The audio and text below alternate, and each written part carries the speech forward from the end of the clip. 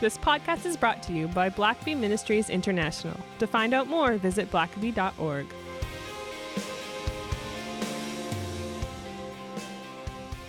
Well, welcome to the Richard Blackaby Leadership Podcast. My name is Sam, and I'm your host, and I'm joined by the ever-reading Dr. Richard Blackaby. It's good to be with you again, Sam, as always. Yeah, it sounds like you're a little under the weather. I am. And, I have not been sick since COVID, I don't think, and I almost felt invincible. I haven't had COVID, haven't had any kind of sickness, but I was around a bunch of people that had RSV and colds and grandkids with colds, and my dad cold and coughing all over me, and so I might have even gotten this from my dad. So how do you complain about that? Yeah, exactly. You just suck it up. But unfortunately for our listeners, you might get a bit of a nasal podcast today, but still some important stuff to listen to. So hopefully it's not too bad. No, for sure. We'll suffer through the nasal, Richard. For you, only for you though. Well, this is one of my favorite segments that we do on this podcast, and that is looking at a book that you've been reading, or usually have completed reading, and you've just jotted down some thoughts on this. And we've done some great books in the past, and I'm sure this will be likewise. So what have you brought for us today, Richard? Well, this is an interesting book. I just finished it the other day. It came out in 2018, but I'm just getting around to it. I'm actually going to be speaking in a conference this week, kind of based on some of these principles. So I was reading up on this and doing my homework. And it's called Rooting for Rivals: How Collaboration and Generosity Increase the Impact of Leaders, Charities, and Churches. And it's written, co-authored by Peter Greer and Chris Horst, along with Jill Heisey. And Peter and Chris, Peter is the CEO of Hope International, a nonprofit. These guys, they address something that I think a lot of people wonder about, and that is, why is it that Christians so often look at each other as competitors instead of as collaborators, colleagues? That happens with churches all the time. You might have two evangelical churches, maybe in the same neighborhood, maybe even on the same street, and they look at all those people to reach as in terms of a pie, and there's only so much pie to go around. So if they get that visitor, then we don't get that visitor. If that mature Christian that tithes goes to their church and gives their money there, then they're not coming to our church, and so we miss out. And so often I find that churches really struggle to cooperate with one another. Yeah. If there's a joint meeting, their first question is, well, where is the meeting going to be held? If it's going to be held at that church instead of ours, I don't want my people going into that church and seeing how nice it is. Or I don't want to be going there if it's just going to be supporting that church's ministry and not ours. Nonprofits the same way. Well, who's going to get the limelight? Who's going to get the promotion? If this is just building up another ministry instead of ours, I don't want my donors going to that event. What if they give their money to support them and not us? And so, even though Christianity is a declining force across North America today, less and less people going to church, less and less influence in some ways, and still, rather than working together and doing those things we can that would build the kingdom of God, we still just do our own thing. And of course, there's a lot of duplication. So if you're a business person, you look and say, well, here's 5 nonprofits in the same city that are all doing basically the same thing. It doesn't mean that each one doesn't have a purpose, but are there not some things they could join together and have a bigger impact, a bigger influence than 5 separate, smaller groups all doing the very same thing? And so a lot of people ask those questions.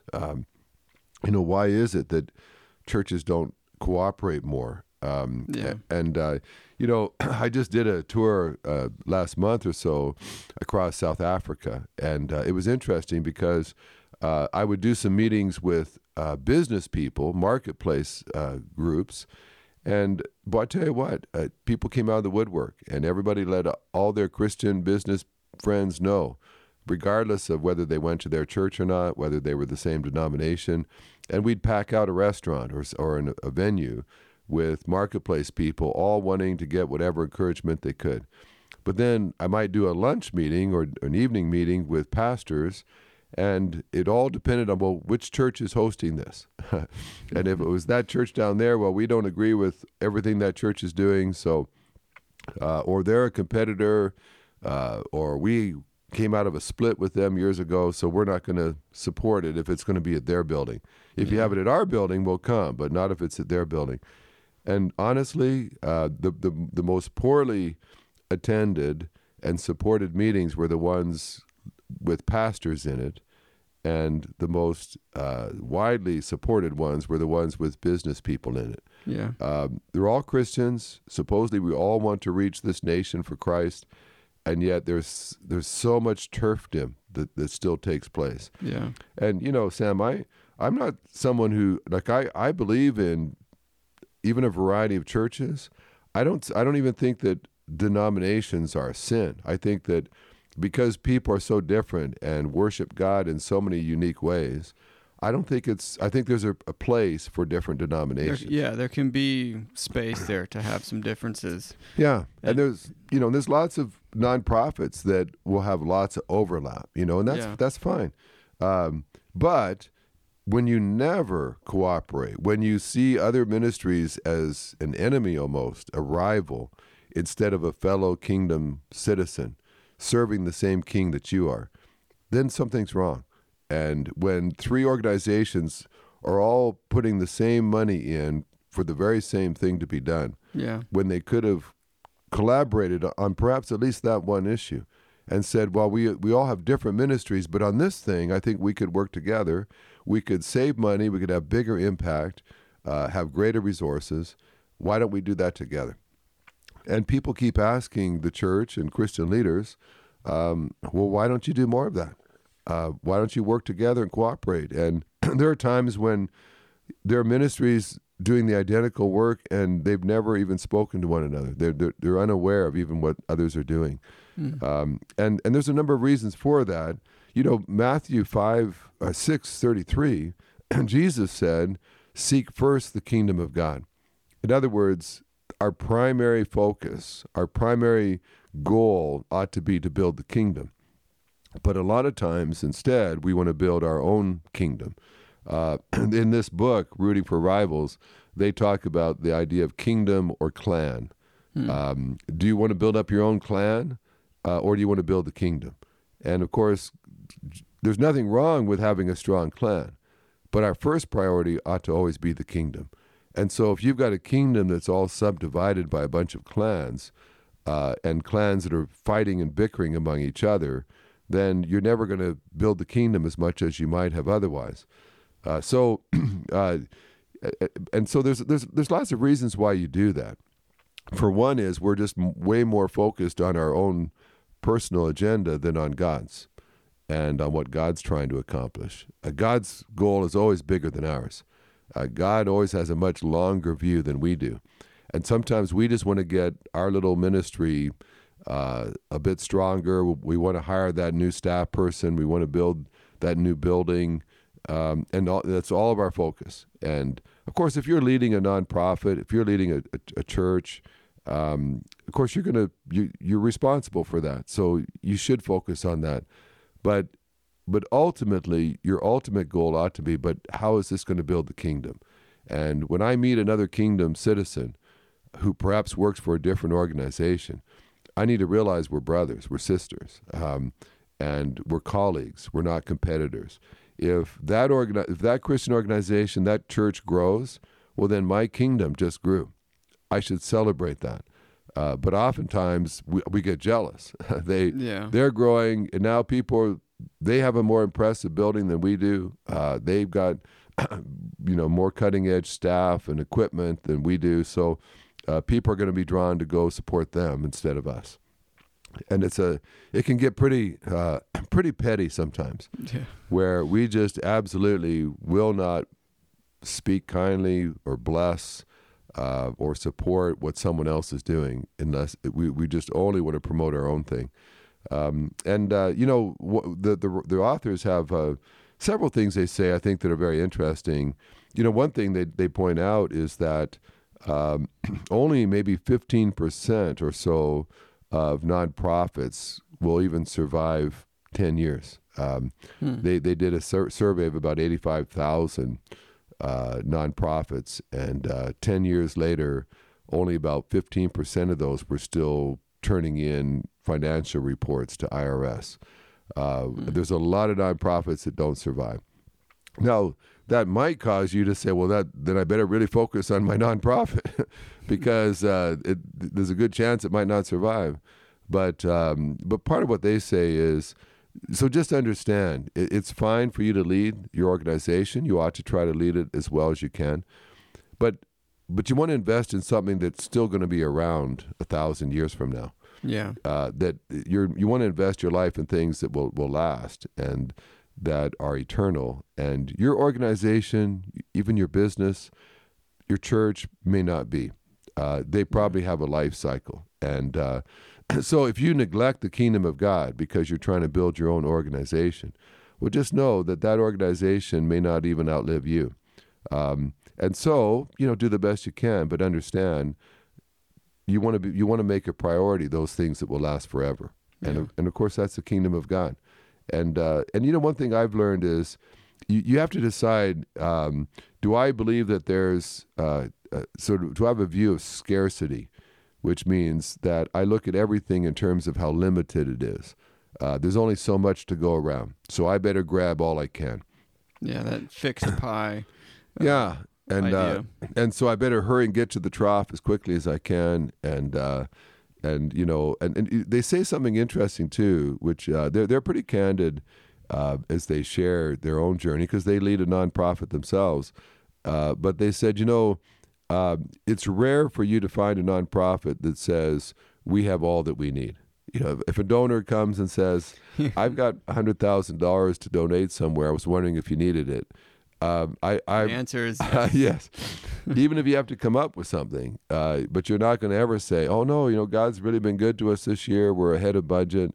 You might want to see if there's a more needy nonprofit somewhere that would really be blessed by that. We always can use more. Even if we've got millions and millions, we're putting away money for a rainy day fund, but someone has money for us.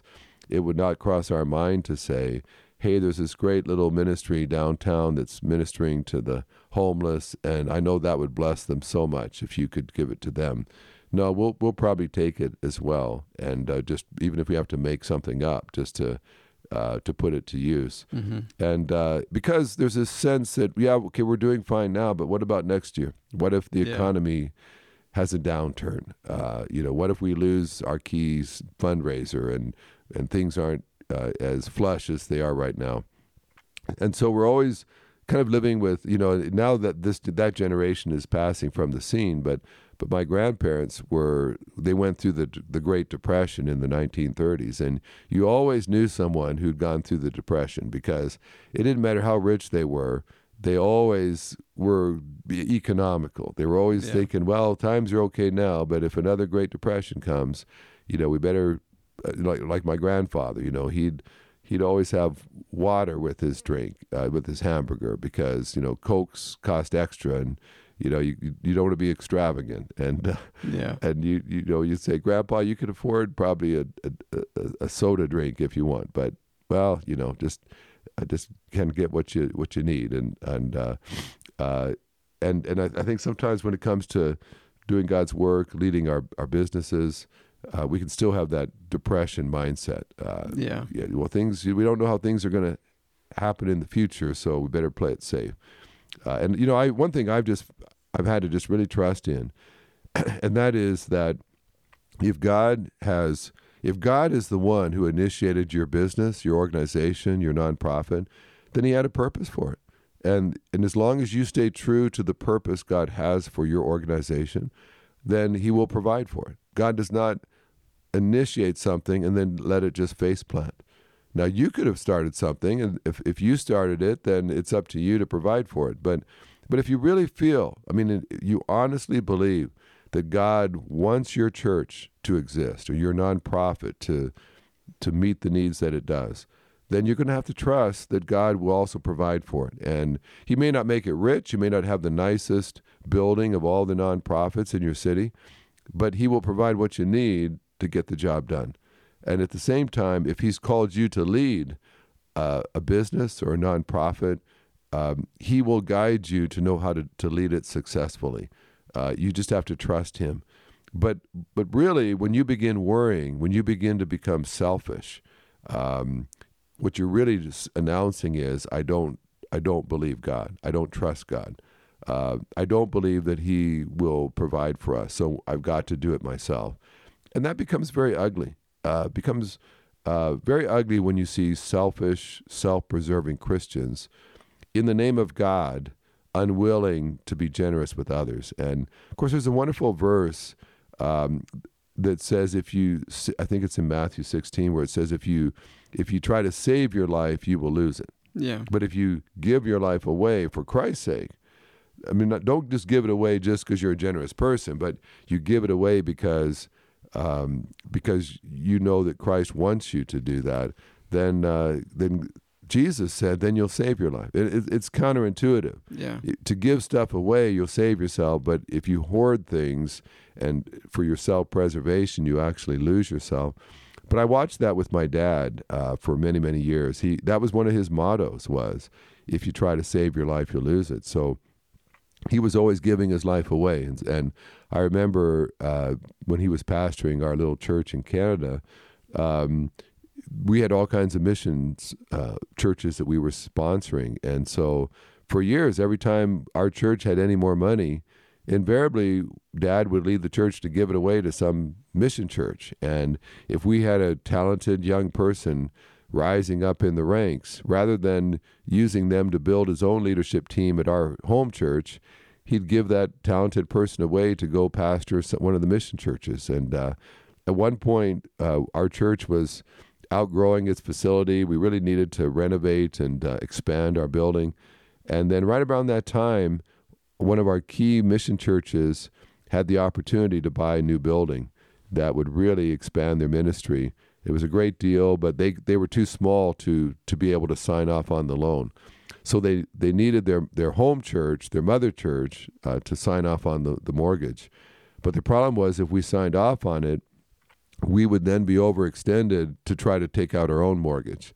So basically, even though we needed a new building, if we helped our mission get a new building, then we had to put off getting our own new building. Yeah. And so I remember being in that business meeting, and people were saying, well, but they're our mission church. Like, we should, we're the mother church, so we should keep building ourselves up, and if we're stronger, then we can help the mission churches as well.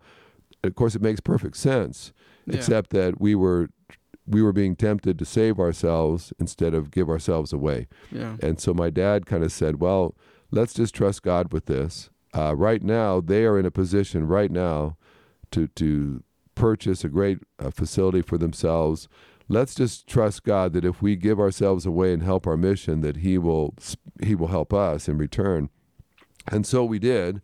And within less than, I think it was only about a year or so, they were able to assume the whole mortgage. That new building really helped them to grow and so on. And it didn't really put us back very far at all. But it did make a statement to all of our mission churches. Listen, we're there with you. We believe in you. We'll support you. And people would say, well, you're crazy, Henry. Like, they're the mission. They should be subservient to you. But instead, my dad had just said, no, it's as we give ourselves away, just like Christ emptied himself for us. Christ didn't lose anything by emptying himself and following God's will. Ultimately, he was seated at the right hand of the Father and was made the Lord of all humanity, of all the universe. So I think we can trust him with that as well. And so it's a huge statement of faith. I mean, it's one thing to say, I trust that God will provide. It's another thing to give yourself away where you're in a position now where you have to have God provide. Yeah. And I think, though, that's where God wants us to be. We think we honor God if we've got 10 different rainy day funds and all kinds of savings accounts we can draw upon in case things get a little bit tight. And we think, well, that honors God. And I think I'm concerned that there will be those churches at the end of time when Christ returns, and those churches will have all of these rainy day funds that were never put into the game. Yeah. Were never invested in the kingdom, and now, of course, it'll be too late. I suspect that probably the churches that will glorify God the most will be the ones that were putting everything into the game and giving themselves away for the kingdom, not knowing if God might not return, Christ might not return just in the next few moments. And so they didn't want to be flush with all kinds of money that was never invested, never leveraged for the kingdom.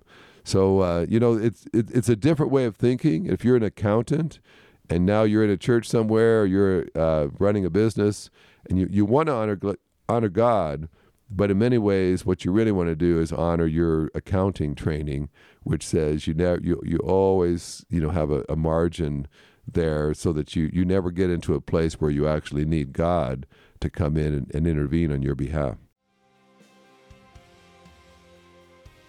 The CSB Experiencing God Bible invites you to know and experience God personally. In this revised and updated edition, based on the best-selling Experiencing God book and Bible study, you will be encouraged to focus on the major purpose of Bible reading, listening to God speak. Experiencing God features and study helps placed throughout the Bible provide an immersive reading experience that will guide and challenge you to respond to the invitations God offers to know Him, His purposes, and His ways. The Bible is on sale now at blackabystore.org, and you can find links to these in the show notes. Well, I like the title of this book, Rooting for Rivals. It's like so many things I think it likely unpacks. It's going to be counterintuitive, and like we said before the break, that when you're giving yourself away, that's when you save yourself. And I love that story of your dad and his church there in Canada, just actually trusting God to do what He said He's going to do, and turns out he was true, and he's true to His word. And so maybe just in the last few moments here, what were some other maybe lessons learned or just eye-opening things that were the part of this book? Well, one thing I think it just says to me is that we ought to be known as generous people. If you're a Christ follower, Christ was a generous person. Yeah. Literally gave His life for others. And so, maybe you're running a business, but you want to be generous with your people, but beyond that, with others. And sometimes I suppose the real test of your generosity is, can you be generous with someone that could be perceived as a competitor? Maybe they're in the same field. Maybe they're a startup, but they want to be pursuing some of the same customers that you deal with. Can you encourage them? Can you bless them? Can you share some advice of things you've learned that might be helpful to them? I remember years ago I was in a city, and there was a church plant, and a bunch of people were trying to reach the inner part of the city, and these people had all raised their own support. They were all walking by faith. They didn't have a lot of big sponsors and big budgets. So these people that were working part-time and then volunteering at the church, but they just had a real vision, a real passion for reaching this very unreached part of the community. And then one day they heard that a huge megachurch had decided to plant one of its satellite churches in the same area, and they were going to bankroll it and do everything first class. And they had big advertising budgets, and they could put up billboards, and they could rent a really nice space. And the first thought was, here's this small group of people just raising their own support, living by faith, serving just out of their love for Jesus. And now here comes this big church that's going to bring in multiple staff right off the bat, and a big operating budget. And the first questions were to the young church, the small church, was, well, are you going to even bother to continue? I mean, maybe just step aside and let this giant take over and do things first class. And they had said, well, no, actually, we feel like God called us to serve here, and so we're going to keep serving. But they said, we're delighted to hear that this church is moving into the area, because God has just put this whole area of the city on our hearts, and we really want this part of the city to come to Christ. And we know we can't do it all on our own. We need help. And so and knowing that this church is feeling led to come to this same area, it confirms everything that we heard. We thought God was saying that he wanted to work here, but hearing this church is coming too confirms that sure enough, God is mobilizing people, and we were right in coming here. And then they even went a step further, and they said, we approached this big church that had way more money than the small church did. And they said, we are just so glad that you're going to be coming and laboring in this same field where there's so much need. They said, we would love to just take an offering ourselves and help. Perhaps maybe we could help furnish your nursery and buy a bunch of equipment you'll need for your nursery and do that for you. Because that way, every time that a young family comes to your church and their kids play in your nursery and they feel led to join your church because of how well you take care of their kids, then we'll feel as if we had a small part in that your success is our success because we invested in that nursery, and now it's teeming with young children as their families are coming to worship God in your church. And they said, we would just love to be able to do that. And I'll tell you what, I was really humbled when I heard that, and I witnessed that attitude because I thought, I don't know if I would have had that attitude. I would have thought, well, why am I ministering here in this low budget faith walk that we're on if this big behemoth is moving in with all the money and resources needed? Yeah, it'd be tempting to drop your resume off and say, hey, well, yeah, I get to do the same work, but, less stress. Yeah, just hire us and support us. But then to turn around and support your rival, if you will, your competitor, that takes, to do that, you have to have a great faith in God. And you have to know that God's not going to cancel out his calling on your life because there's someone else in the area doing a similar thing. Yeah. And I think that goes for businesses as well. You may be a Christian business person, and there's a competitor out there. In part, I think that for Christians and in a capitalist system, we need competitors. We need people to keep us honest. We don't want to become fat and lazy and just presume that people will just always use our services. A little competition never hurts. And so you can certainly encourage others. At the same time, you can be saying, but hey, we've got to be providing a quality service. We've got to be treating our customers well.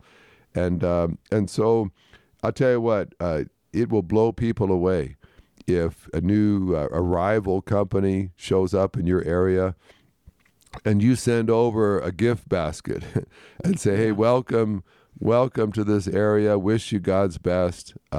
We are serving our customers to the glory of God, and we're glad to welcome you on board, wishing you all of God's very best. I'll tell you what, they'll think that you've poisoned all the fruit and candy in that basket or something, because it just won't seem natural for a competitor to be welcoming and blessing a rival. But if you know that your business is in God's hands, your success is dependent upon him, then you can freely bless others.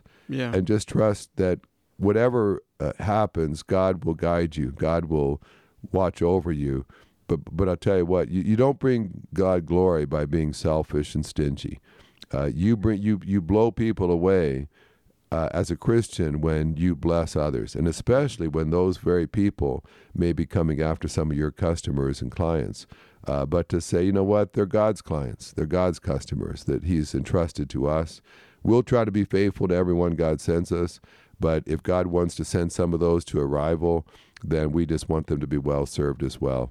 Because we care about our clients. We want what's best for them. And I'll tell you what, if you can have that big of a heart, I think God will honor that, and God will receive glory because you did. Yeah, well, I think like so much of the Christian life, this book sort of underlines the fact that so much of what we need to do is against our nature. Yeah. And it takes sort of that constant vigilance to keep your own nature in check and make sure you're not just, reverting to territorialism or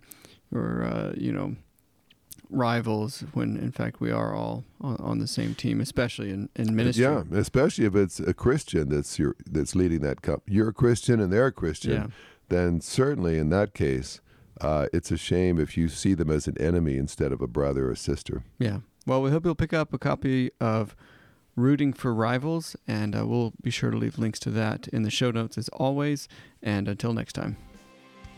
Thanks for listening to the podcast. If this is something you enjoyed, it really makes a difference if you leave a review and a 5-star rating on Apple Podcasts or wherever you listen. Don't forget to subscribe and share with your friends. We always love hearing from our listeners, so email us at podcast@blackaby.org.